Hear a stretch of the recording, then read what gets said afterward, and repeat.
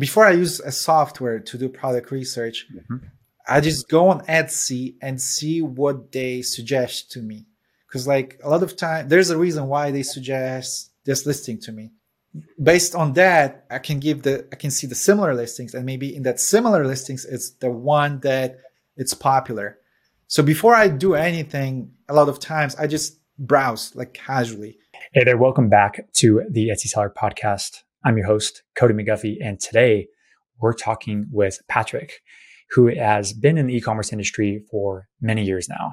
He's been selling on eBay, he's been selling on Facebook Marketplace, and he's recently been transitioning over to the Etsy world, where things are a little bit different because you can't necessarily drop ship and you have to actually craft a product to be more unique and more handmade. And he's also been documenting his journey on his YouTube channel for all the new aspiring Etsy sellers to kind of learn along with him. He talks about how he uses Everbee to create his products for his Etsy shop, and how he uses our keyword search feature to look into different niches to understand what people are actually searching for on Etsy, what they're buying, and he can go and make those products that are in demand. As always, this podcast is brought to you by Everbee, and we believe that everyone deserves the opportunity to pursue their passions and live life on their own terms. We believe in making e-commerce accessible to everyone in the world and using it to make a positive impact in our families and in our communities. Everbee is the Etsy business tool that helps Etsy sellers find winning products and get more sales. Everbee will help you understand what people are searching for on Etsy and what they're actually buying on Etsy, so you can just go and make those products that people are wanting to buy. When you wonder where your listing is showing up in the search results, our rank tracker will show you just that, so you understand what keywords are working for your listing and which ones are not. And if you ever fear that dreaded Etsy suspension, due to an accidental trademark infringement on our listing, Everbee will let you know. Our trademark monitor automatically scans all of your listings every single month for you to make sure to let you know if there are any potential trademark infringement issues. It's a tool you guys need to be using to grow your business. Sign up for free, everbee.io. Let's jump into today's show.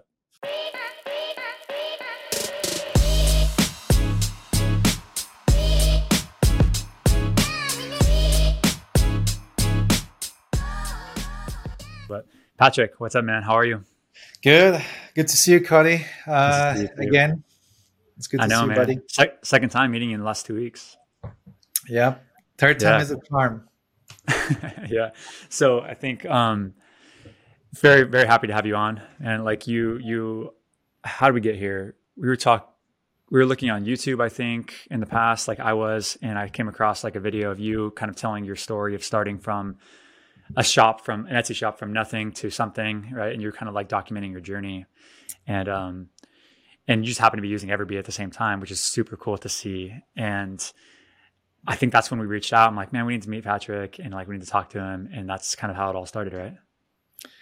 That is pretty much how it all started. I would say I'm one of those new YouTube people on Etsy. Sorry, new Etsy people on YouTube that I feel like there's a big trend right now on YouTube with Etsy, and it has to do a lot with digital products and AI, because everyone is trying to jump on this trend. I'm one of those people, to be honest, but I am pretty new to Etsy. I have an e-commerce background from eBay and Facebook Marketplace and some other platforms as well. But eBay and Facebook Marketplace, that's kind of where I have like the most expertise, I would say. Can we talk about that? Can we actually jump into like, sure. How do we even get to this point? So maybe before Etsy, and what do you do for a living? First of all, like, do you do this full time? Do you do this part time as a hobby? Like, what do you do for a living? So full time, eBay, Facebook Marketplace, seller, reseller, dropshipper. I also have we are also a dropshipping supplier. We have a company called Dropship Friendly. So we have a warehouse here in US. You can use us as a supplier. Yeah. So that's like e-commerce in general, I would say. Sure. Specifically on marketplaces, specifically on eBay and Facebook. I guess that's number Sure. one thing. So you drop ship on eBay, of course, because it's drop ship friendly. You drop ship on Marketplace because it's drop ship friendly. Facebook Marketplace. Etsy is obviously not drop ship friendly unless you're print on demand because it's all handmade and type of hand created, or at least created by you. So obviously you kind of pivoted that a little bit. But the point is, it's all kind of the same fundamentals, and that's why you can kind of move from one platform to another, right? Yeah, I mean, they all marketplaces. Each one of them is, I can tell there's a different set of rules, different vibe, this different type of products are being sold on these marketplaces. Etsy is for sure the most unique one. I am also feeling a little bit of, I feel like the Etsy people don't like the fact that I'm dropshipper because they think I'm not dropshipping on Etsy. That's not what I'm doing over there. Yeah. But I think some people get that vibe from me. And I'm actually not promoting dropshipping on Etsy. I don't think you should do it at all. For sure. Yeah, you shouldn't. Of course. eBay, Facebook, that's a different story. Yeah, Etsy, I don't think you should touch dropshipping over there. And I noticed that it's a big it's a touchy subject. Kind of problem over there. Yeah. It's a touchy subject on Etsy sellers. Like, what does dropshipping even mean? Is print on demand dropshipping? Technically, it kind of is in a variation, some form, but it's not, because you're creating actual design and you're actually custom printed it. But yeah, I get it. But like, to be clear, I mean, we've talked before, so I can actually say this on your behalf too, is like, we're not talking about drop shipping on Etsy, like in a form of, we're talking about creation of digital art or digital files, adding value, making unique items on Etsy today. But when we talk about your background and your experience, you have a broader experience of e-commerce. Some of that is in dropship, or a lot of it is in dropshipping, by the way, which is totally okay on those other platforms. Etsy just happens to not be that kind of platform. Yep. So yeah. Does that summarize it pretty good? Yep. You got it right. Nice. Totally. I mean, honestly, like I tried dropshipping a few times in my first kind of e-commerce journeys on using a Shopify store and doing the whole AliExpress thing. And I just couldn't get it to work for myself. It was just like, I don't know. Hats off to anybody that can get it to work. Fortunately, I found other ways to make e-commerce work. Anyway, okay. So back to your story. Drop shipping, eBay, Facebook Marketplace. You have e-commerce experience. You also have you also do supplying as a service for companies. That's pretty interesting. Yeah, dropshipfriendly.com if anyone wants to use it. We basically, because just like you said, there's a lot of people that try to dropship from China and stuff like that. Mm-hmm. And obviously that comes with a lot of problems and issues, especially with the shipping time. We can ship it really fast. We ship within 2 or 3 business days, nice. Wherever you want in the US. Right now, we only operate in the US, but maybe in the future, we're going to expand. Depends on how big our business is going to grow. Like, we opened literally like a month, two months ago. So it's still cool. Relatively new. Oh, congrats. Yeah. That's awesome. Thank you. Very cool. And to be clear, for anybody listening, don't drop ship. Don't use dropshipfriendly.com for Etsy. Yes. Yep. Everybody listening to this is an Etsy seller, but they could be selling on other platforms too, and they should. I mean, if they feel like they have that calling. So that's great. Okay, cool. How did you get to Etsy? How did this came about? So Etsy was always on my mind. I actually was trying to specifically digital products. So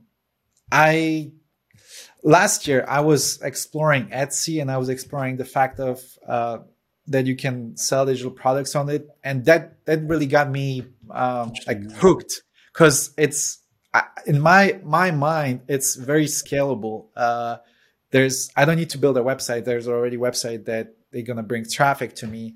All I have to do is just create the product, list it, and the traffic will come in. That's what attracts me to all these marketplaces such as eBay, etc. So I really like that idea. And I try something. I list some products on Etsy. I list some wall art that I made, and I list some public domain books or something like that. I don't remember exactly, but I didn't get much success. So I always wanted to jump in. into Etsy. I just didn't have talent. Let's say I was not really creative. But the beginning of this year, 2023, I go on YouTube and I see videos about ChatGPT. I go on YouTube and I see videos about Midjourney. I go on YouTube and I see all these different tools that just suddenly like pop up, right? Mm-hmm. And I talk to people that I know are into e-commerce, and they show me these like tools and different,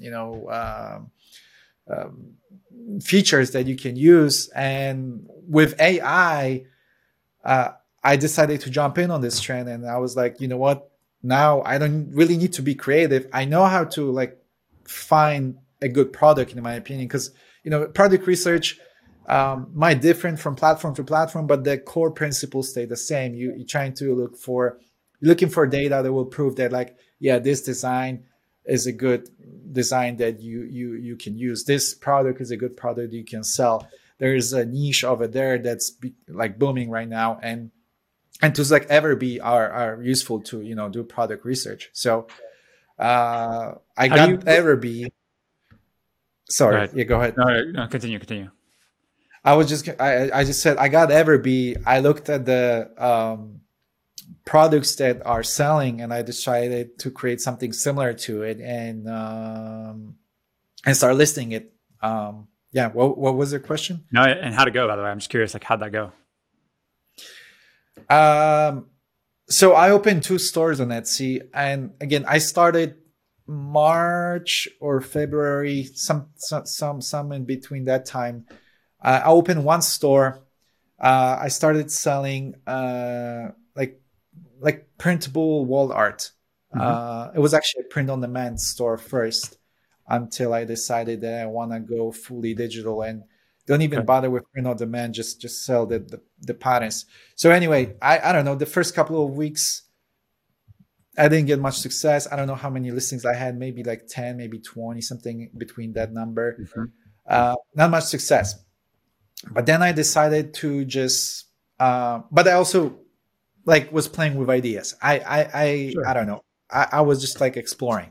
This is also, your full-time job, right? This isn't like your full-time thing. Like, you're kind of playing with this type of experiment, maybe. Yeah. This is more of an experiment. I want it to be more significant, and I'm actually like going towards that direction. But basically, in order to scale this up, I wanted to learn like the platform and the tricks and the insights of the platform. So I was like, let's play with this for a couple of months until I hire someone and maybe outsource the whole process, which is actually what I'm doing right now. I hired just like 2 people yesterday. So nice. Congrats, I'm actually awesome. Yeah. So essentially, it's like having your own.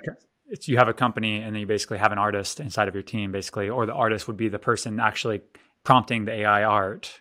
Maybe we can go into like what your process is, but essentially, it's people on your team now. Yeah, I'm just coming up with an idea. They do kind of everything else. That's the process. Which means, can we talk about what everything else means? Like, what does that mean to you? Yeah. So I let's say I just focus on the product research because I don't want to outsource that part. I feel like I want to be in control of that, and I don't want them to copy everything. I want to create something similar, but not exactly the same thing that's already popular. Sure. So I want to be in control of that because I don't want to get in trouble. I don't want to. That's the part I want to be in control of. Sure. So I just give them the list of ideas, and what I want them to make is basically here's an idea. Let's say I want you to create an image of a sea turtle, because I sell clip art. Most of my products are either clip art or patterns that you can put on piece of clothing or something like that, or a mug. So I give him an idea. Let's say I want a sea turtle clip art, and create a couple of variations of it and put it in the folder. And then I review the folder. I review the images. I want them to remove the background. So they use Photoshop to remove the background. I want them to upscale the images. I want them to improve the quality. If there's anything that needs to be fixed, they just do it. And Um, and once they are done, they put everything in one folder. I review it. Once I approve it, I list it on Etsy. They create the mock-ups too, so they create the mock-up images, and that's pretty much it.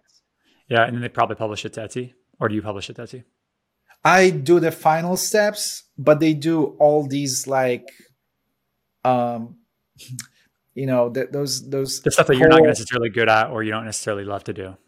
Yeah, it's something that I don't like to do. It's very tedious after a certain point, because I create a bunch of these listings already, and I get tired, and I want to do other stuff.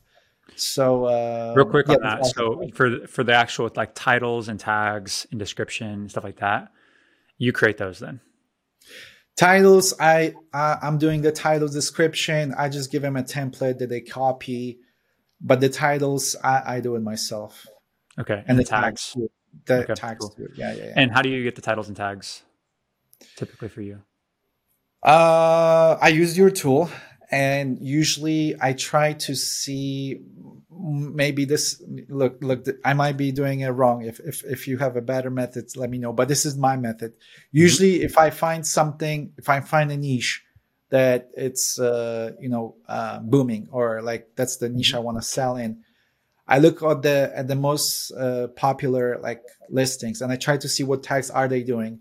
Yeah. And I usually don't try to copy everything. I try to mix it, because a lot of time I create something similar, and there might be some tags that are going to be different. So I either miss and match from a couple of listings of tags, or look up the tags that are pretty popular, or maybe usually it's a mix of tags that are already big and popular, and then some niched ones that are less popular. So it's like 50-50. Yeah. It honestly depends. Like, I don't really have a one particular method. I try to look at the data and then mix and match it. I understand. Same way. I agree. Like, I think that's a solid approach. I think that's typically like what I would probably do too, is if I'm going to sell like cat clip art, for example, right? I'm going to go to cat clip art in Etsy or in Everbee's database, and I'll basically probably sort by monthly sales or total sales or monthly revenue, whatever I decide, and find the one that's most similar to mine. And that are crushing, by the way, having great revenue, great products, or great sales. And then I would just use probably the same, very similar title and very similar tags.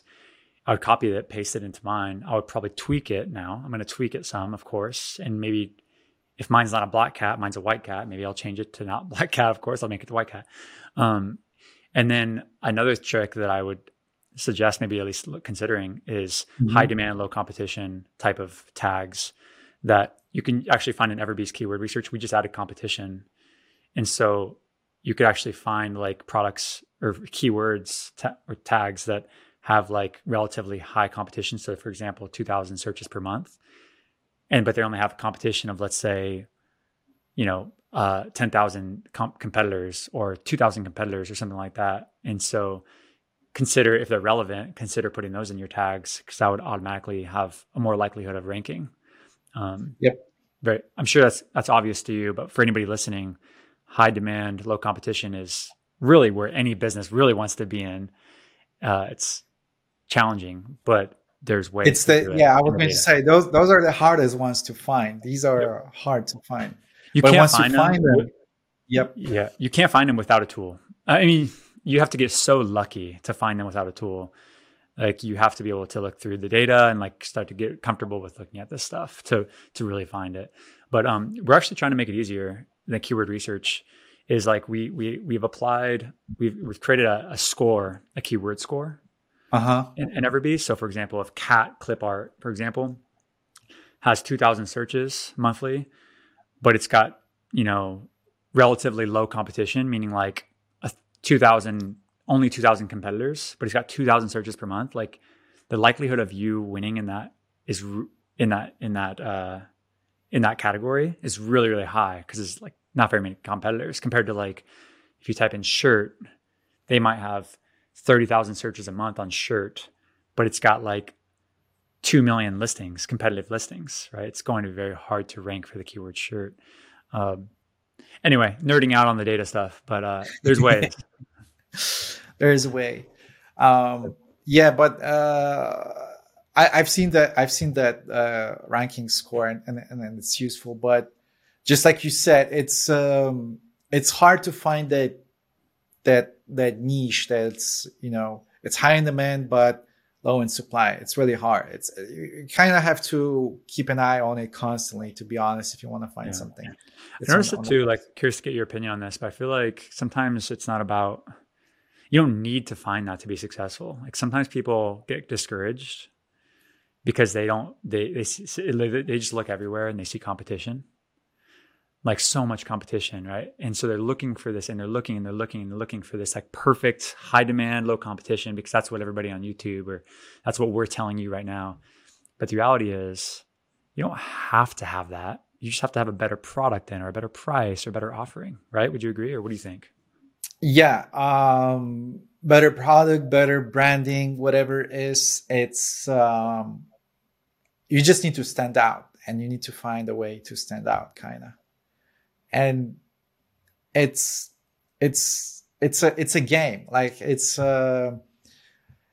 I use different tactics on different marketplaces for this. For example, I'll give you an example. So on Facebook Marketplace, for example, if you're trying to sell something, usually the listings that perform better are the ones that look more natural, because that's the vibe of that platform. So like if you take a picture with your phone, even though it looks very it doesn't look professional, it performs better. These pictures do better. That's not the case with eBay, for example. With Etsy, in the regards of digital products, I haven't cracked the formula yet. But what I'm seeing from my experience, at least from where like clip art or like the mock-ups, a lot of people use the same mock-ups or like the same layouts. But the moment you kind of start playing with the layouts and try to use a different type of layout than everyone else is doing, like I see a difference. I see a difference with like the conversion rate or like the click-through rate, whatever. So like little things can, even the different background color, like you use a more shiny color, or there's a higher contrast between the objects or something like that. It can make a difference. It's like with ads, running ads, like when you test the ads, one color might perform better than the other or something like that. That's interesting. I mean, I think, can we stay on that for a second? Because most people think on Etsy, in any marketplace, we all want to fit in. This is what, as humans, right? We want to fit in. So our Etsy products should look like everybody else's Etsy products, right? Like we want to fit in. But what you're kind of saying is like fit in, but like stand out with like your background color or something like that, because you don't want to fit in when you're competing with all the other 64 listings on the page. You don't want to just fit in and blend in with the crowd. You actually want to stand out, right? Yep. So yep. You mentioned one strategy of maybe changing the background color, but what's another, like, is there another one that you have off the top of your head that you've kind of experimented with about standing out to increase your click-through rate? I'm personally exploring this myself with Etsy, but changing a background color is one thing. Again, like, for example, in the digital clip art trend, I see that one niche is very popular right now. It's Highland cows. So like anything with the Highland cow is very popular on Etsy. And there's so many of them, but I created a couple of these listings as well. But so usually when you sell those, you see people selling the Highland cows, just like the regular Highland cows, it's just a cow, right?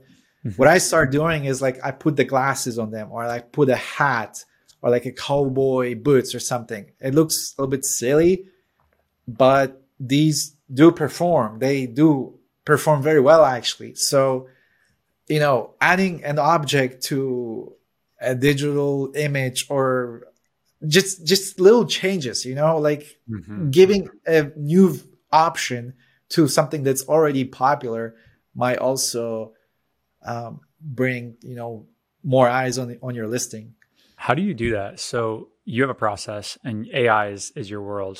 Using AI, these tools. I mean, it's, to make your images and things like that. For someone that hasn't used, Midjourney or DALL-E or any of these tools to create digital art or digital whatever you want to call them, printables, or clip arts, how do you do it? Maybe like high level, like what's the first step they can do, and then what's kind of the process? I can tell you my process. I don't know if I'm an expert in it. Sometimes on my YouTube videos, people say, write a comment and be like, "This is not how you do it, you fool!" Like, people give me people actually correct me. And well, real quick on that, like the cool thing about you doing this YouTube thing is like you're not trying to be this like YouTuber. You're just documenting a process, or documenting your story on whatever you're doing, and showing people how you're doing it. I think people sometimes expect YouTubers to like be experts, but it's really just. I'm gonna correct you, Cody. I am trying to be YouTuber 100%. I want to be cool. I want to be famous from YouTube. Okay, cool. No, I'm just kidding. No, I want my YouTube to perform well, but I'm not pretending to be an expert in Etsy or AI or. I mean, I share what I know, but if I don't know something, I'm not gonna pretend, that I do know. Sure. But in the regards of Midjourney and my process, very often, well, now it's kind of easier with Midjourney, because Midjourney, for those of you who are not familiar, Midjourney is the tool I use to generate AI images. And it works similar to like ChatGPT or any other, text-based AI. You type in what do you want in the image. So let's say Highland cow wearing cowboy boots, and it's going to give you an image, or actually it's going to give you 4 different variations of that image, and you can pick which one you like, upscale it, and boom, you have an image, right? Mm-hmm.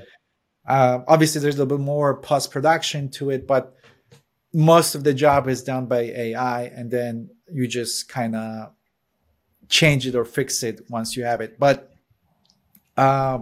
a lot of times I just look at the keywords in the title of the listing. So if I see a listing I like, I look at the keywords that are in the title, because the title can give you the style. Because a lot of time people that describe the listing, they write what type of style it is. So like it's a watercolor, it's a clip art, it tells you what object it is. So it's a Highland cow.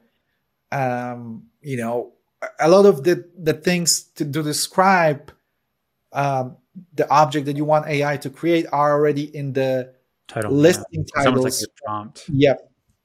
So you can kind of figure out that way. And then, it's going to give you a first variation. And maybe, there's something you don't like. Maybe the color is not the one you wanted. So you add to the prompt, you say, I want it, I don't know, slightly more brown or whatever. And it's going to give you an upgraded version. And that's how you play it. Just like a trial and error. Eventually you're going to get the prompt that's really good, and you can replicate it and just change it a little bit or something like that. That's the process pretty much. I love it. And so then, okay, so real quick on that, like, this is interesting. I'm learning here too, because I haven't played with Midjourney or DALL-E. I played with DALL-E a little bit, like probably over a year ago, or maybe not a year ago, like 6 months ago, when it was like before it was, I was kind of playing with it. Didn't do anything with it though.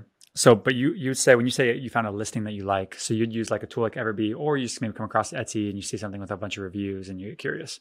But at the end of the day, you see a listing that is in demand, right? And it's something that you feel like you can make. It's digital. Okay. Yep. So now this thing is doing $5,000, $10,000 a month in revenue, digital listing. And you're just like, oh, that's interesting. And then you look at it and you're like, I can make something like that. And so then you would take the title, maybe the first part of the title, the first third of the title, and you throw it in Midjourney, and then that would give you something. And then you'd basically just start tweaking it from there and making it similar to the listing, but obviously now you're creating your own thing. But it's based on the fundamentals that people have purchased this listing over here, and I'm making something that's kind of solves the same problem in a different way. Yep. Did I summarize that properly? Yep. Usually when you look at the title, you look for an object, what it is. a style, and the colors, Cool. and maybe an action. Maybe that object is, maybe it's someone running, so you're trying to describe an action too. So I guess those four Nice. things.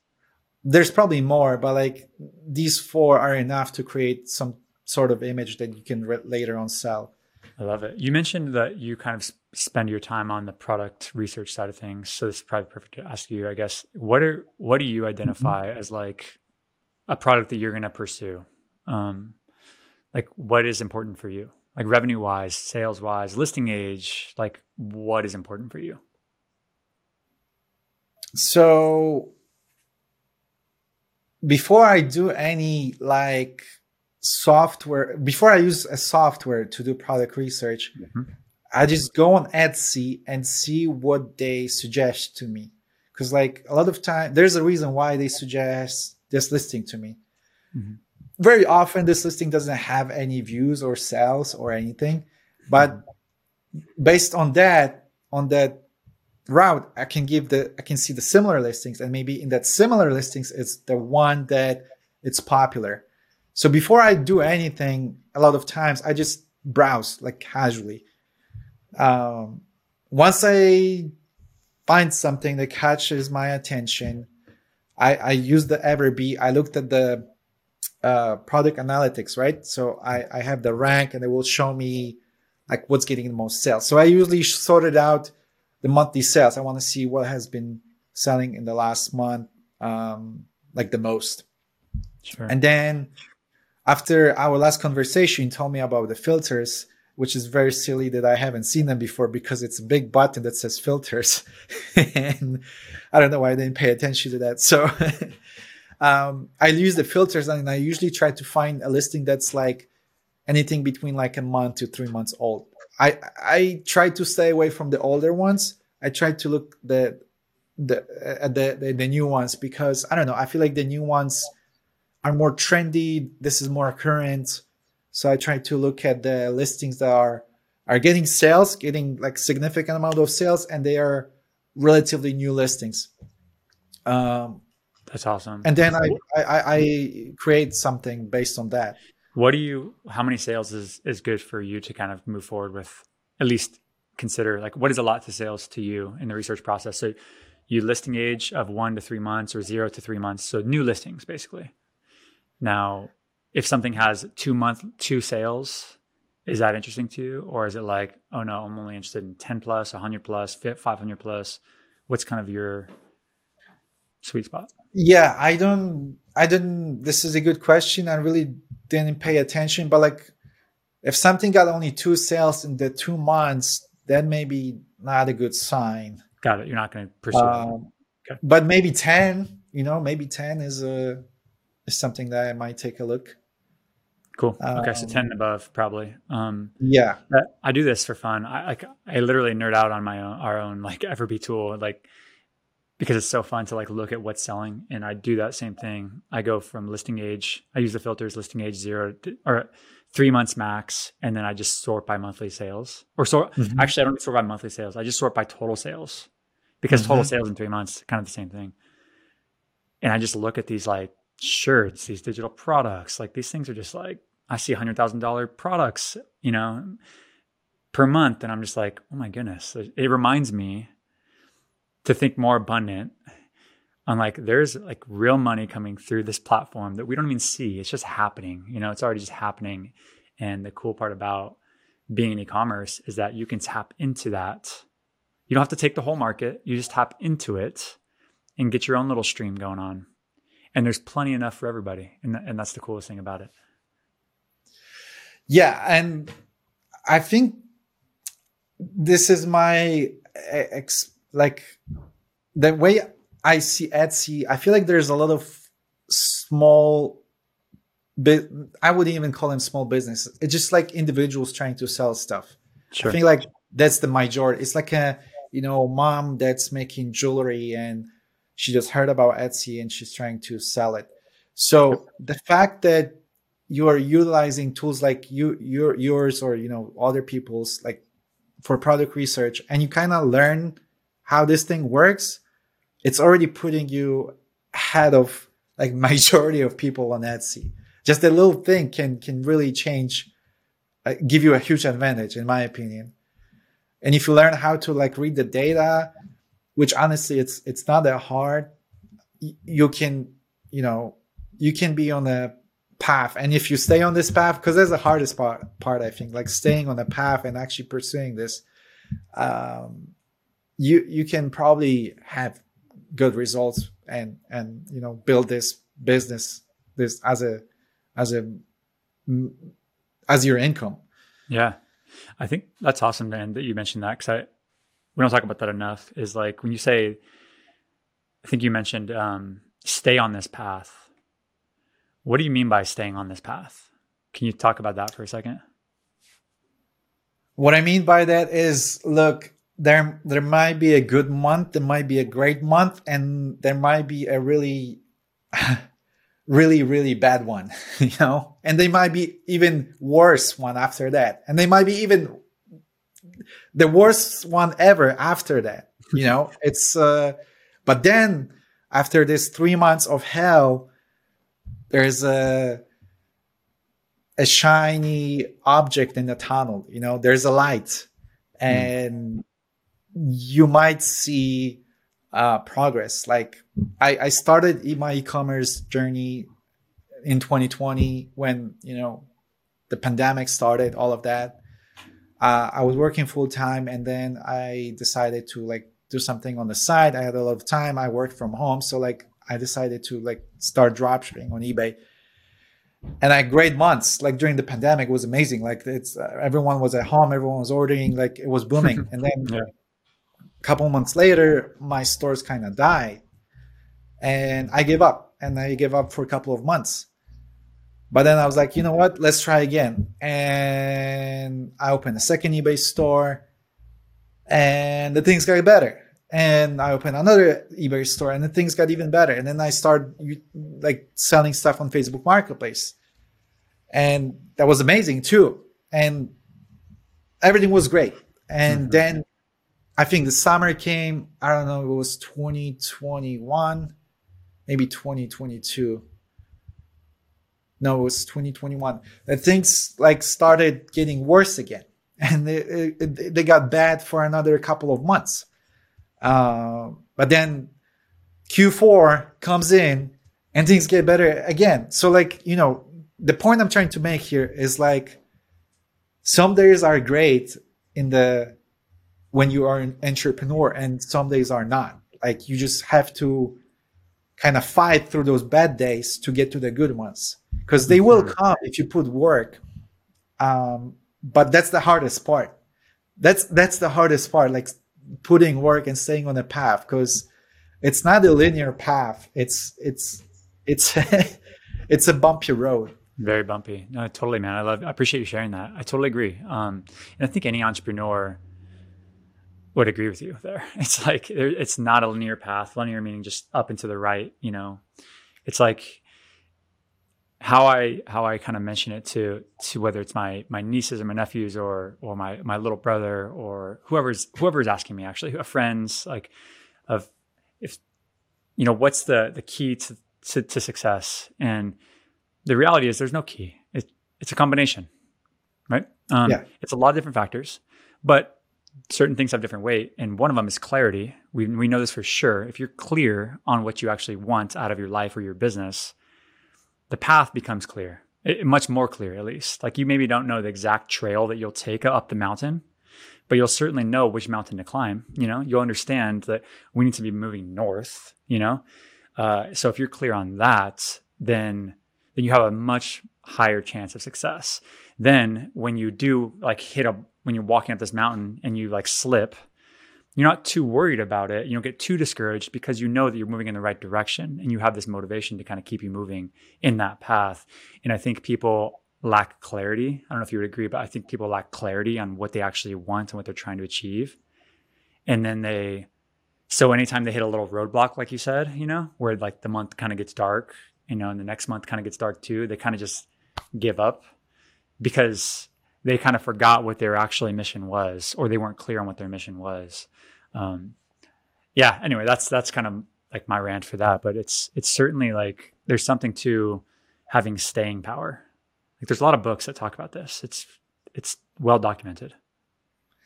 I like the way you said clarity, because if you focus on if you have one goal in your mind, or a couple of goals, but you actually just focus on these things and don't have that shiny object syndrome, which a lot of us have, including me. Mm-hmm. But just stay on one path and one goal, and you're clear on what you want, and you can pursue it no matter what happens. I think I think you will find a way to be successful in whatever that is. I agree with you. Like, it's so important. It's so underrated. And people listening to this right now, if you guys are listening to this and you're just like, yeah, I've heard it before. Like, I know there's a reason why we've heard it before. It's because it's true. Like, it's so much truth to just focusing on what you want and working towards it, of course. Yes. What are your goals for your Etsy shop? I know it's like not a full-time thing for you necessarily. Like, you're kind of like experimenting with it. You just hired like a couple people to kind of help you with your process. So it sounds like you have some ambitions. What's like the revenue goal that you're trying to shoot for, monthly or annual? What do you want to do with your Etsy shop? I don't really have a revenue goal or anything like that. Come on, you got to have something in your mind. You got to have something. I mean, yeah, obviously, I would like to make like $1 million in sales or something like that. Sure. Nothing wrong with that. We love ambition here at Etsy Seller Podcast. Like, we're all about ambition. So, no, but Etsy is just so different to me, and I do okay. If I will pick a goal, there's one goal. I want to make at least 10K after everything, like in profit, a month. Okay. Yep. That would be perfect. That would be awesome. Okay, perfect. I think I love how you hesitated, by the way. I asked you a goal and you pretended like you don't really have one because you were afraid to probably share it with the world, but maybe there might be something to it. There might be something to it. Yeah. But when you speak it to existence, right? It might happen. You speak it, you see it in your head, you speak it into existence. Like it will happen. True. I think that would be a nice goal. If it's going to happen, we'll see. I actually have 2 Etsy stores. I don't have one. I have 2. Okay. One is the one that I share on YouTube. The other one is I try to keep it a little bit more hidden because I'm scared of like being sniped and things like that. Sure. Yeah. When you put yourself out there, like on YouTube, like your shop, especially if you're really trying to like make your Etsy thing a thing, and you definitely open yourself up to the masses of like copying your stuff, downloading your stuff, and then literally relisting it. Like there's definitely some like risks there. So it has to be worth it, I guess, in some ways. Yep. Okay. So 10,000 a month is what your goal is. Where are you at right now? Are you at 500 a month, 200 a month, 1,000 a month? What do you at? So I got to the point that I was making like 2,000 from both of my stores together. Yep. But things happen and I'm not there anymore. Like I'm actually, the public store, the one I share on YouTube is not doing so great right now. So I don't know if it's because I was going to ask you why. Yeah, maybe some. I mean, I know, for example, that I found a couple of stores that are really copy of mine. So some people already found me. But that doesn't discourage me. I it's fine. Like I think I can still win it. A lot of products were also very seasonal too, and the things I was selling are out of season. That's also why I hire help, because I wanna.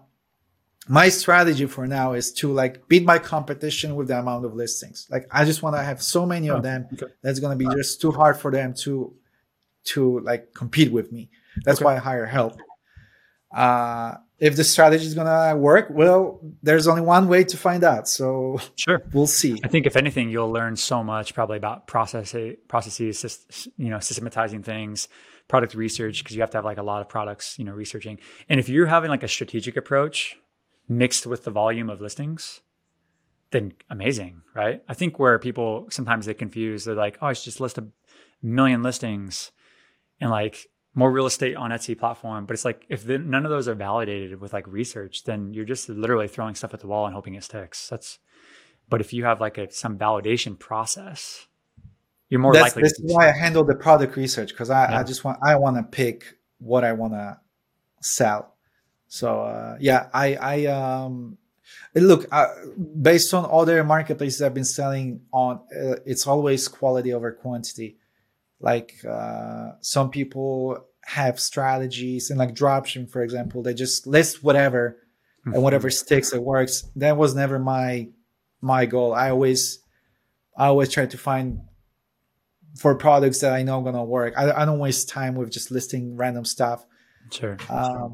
I'm trying to use the same strategy here with Etsy.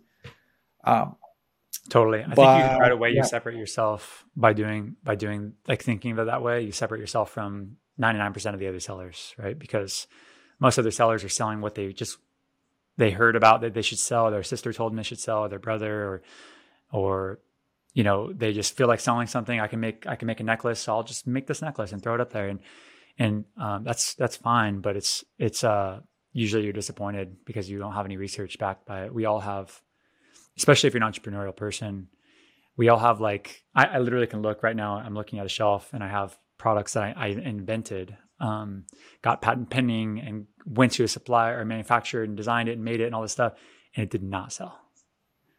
And really? So you designed some products? Did you make them yourself? Yeah, I made it myself, like all of it, and like I didn't validate anything before I did it really, and it was cool. It's a cool little thing that I get to say that I did, but it's like it's not. It would, if you look at it from like some lens, it was kind of a waste of time as well.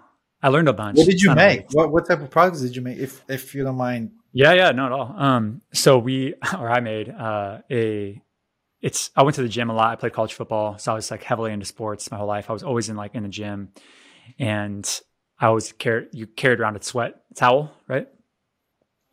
And you wipe your face, wipe down the equipment, yada yada. And I thought of this thing where like I wish I just had the towel, where I used to stick a towel in my waistband, right? And instead of the waistband, instead of carrying my towel, instead of dropping it on the floor, I just basically invented this like magnetic clip that would hold my towel for me, and it would clip onto my waist, and I could like pull off the towel, wipe my face, and then stick it back on my waistband like magnetically in a matter of like a second. Cool idea. That's pretty cool. Yeah, but just because I think it's cool and you think it's cool doesn't mean like you'll buy it, you know. And that's the thing. Yeah.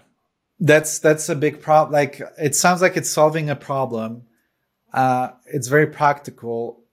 It's a niche down product, but just like you said, just because you think, sorry, no offense, don't get me wrong. Like I like the idea, but like possibly. Just like you said, just because you think it's cool doesn't mean that the public means it's cool. That's why it's easier to sell the trends that are already popular, or like the products are already popular, instead of creating something new, because it's just so hard. It's just so hard to have people to adapt to your product or the culture or whatever. It's well, really on Etsy specifically, and Amazon and eBay, there are all these marketplaces that drive traffic to you.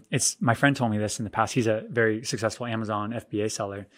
And when I invented this product and I like brought it to market and all that stuff, he was like, yeah, I mean, it's cool, really cool. But like, he told me this, he had way more experience than me at the time. And he's like, it's really hard to create demand for Amazon, or it's really hard to create demand for Etsy, meaning the demand is already there. They're typing in the thing that they want. They're not typing in magnetic towel invention, like they're typing in something else. So from there on, I've been always like, okay, we're going to validate everything first, and then we'll find a way to improve the product and make it our own. But it's going to be based on data, because otherwise you're just I wasted thousands years of my life thinking about this thing. And so it's just easier to do it that way. And you could always create, like out of one product, you could always modify it, make it better. It's the coolest thing. Like almost all inventions that are products that are in our house today, they were built off of another product that was doing pretty well, and they improved. Right. Yep. Yeah. It's fun. Especially now with all these like smart products and things like that. It's you can control it from your phone like an app, and you can change the temperature in your house or the lighting or whatever. Yeah. No, totally. Agree. Okay, so we talked about your where you're at now, where you're going as far as like your goals go. I'm excited to see your journey. I encourage you to keep documenting, man. I love watching your story on YouTube and stuff. Like, so just I don't know, keep showing it if you don't, as long as it doesn't kill your stores and stuff too bad. I am, well, that's the plan. I'm I'm scared about this month because as I told you, I am not doing as great as I used to. Mm-hmm. But again, like this is not something I'm not giving this to people listening. Don't give up. Like this is the point. I know this is the dark point of my Etsy journey, but I know that I can. If I try, I'll find a way. I am like I feel pretty confident in myself because even if this store doesn't work out, I'll just open a new one, and change things up. Whatever it is, whatever it takes. That's right.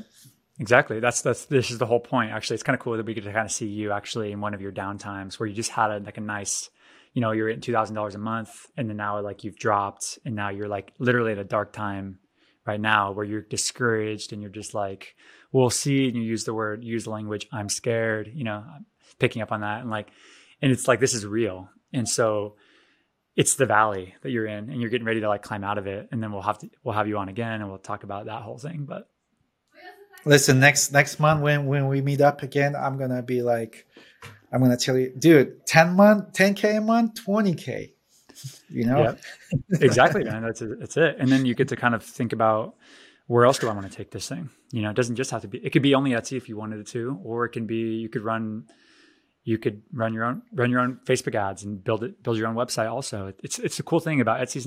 It doesn't have to only be Etsy. It could be other things too. Obviously we love Etsy because it's cheap. Yeah. I was thinking of opening a Shopify. I started collecting an email list. For those of you that don't know, I can tell you a trick how I do it. Basically, when someone purchases a product from me, I give him like a freebie, and basically I asked them, hey, if you want to get the freebie, sign up to this email list. Obviously, I asked them about the consent and everything, but that's the way to start collecting email lists, because later on you can utilize this. Like a lot of people don't realize, but like you can get a lot of customers from the emails. You'll be surprised. Like it's a very powerful tool. I'll be happy to try it out once it's out. Totally, man. I think I agree with you with the email mindset though. It's powerful. People think it's dead and they say all this stuff, but it's not. It's so powerful. I think it's the most powerful one, to be honest. In conversion wise, I think that's the one that you want to go with, the email list. People just don't know how to use it. I think they don't know how to use email. There's a way to do it. There's a way to do it right and communicate properly and all that stuff. But as soon as you kind of get the fundamentals, it's a beautiful thing that can basically sustain, like you could build a sustainable business kind of using email.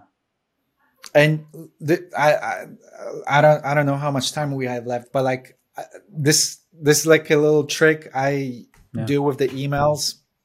We have ChatGPT now, and ChatGPT can copy kind of the style of the email you want. So if you want it to be like aggressive, you can tell it to be aggressive, and it does a pretty good job.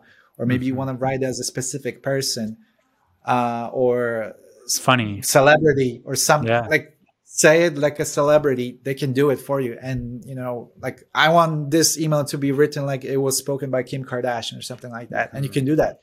So if you know your audience, you can match the language, and ChatGPT does a pretty good job. Obviously, my suggestion is to like modify a little bit, because it does a good job, but sometimes it sounds too ChatGPT-ish. So you want to maybe add some human aspect to it. But like, you can create those emails pretty fast with AI now. I love it. Cool, man. Well, to wrap this up, we're excited to appreciate you being here. First of all, very excited to see what you do next with your Etsy shop. Very cool that you have so much success in your other aspects of your businesses too, right? With drop shipping, and you're also your new supplier. Very cool.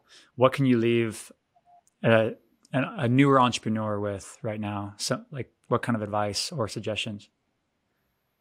Stay on the path.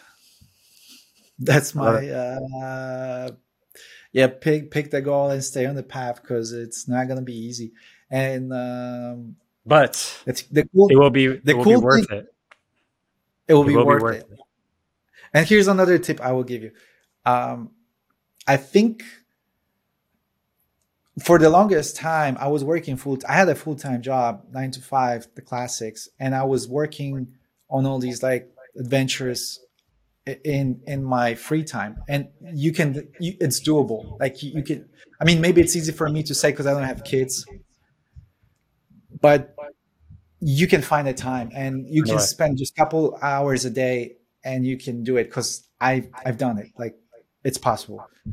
Love that, man. That's so golden. I appreciate that. Like, totally agree, by the way.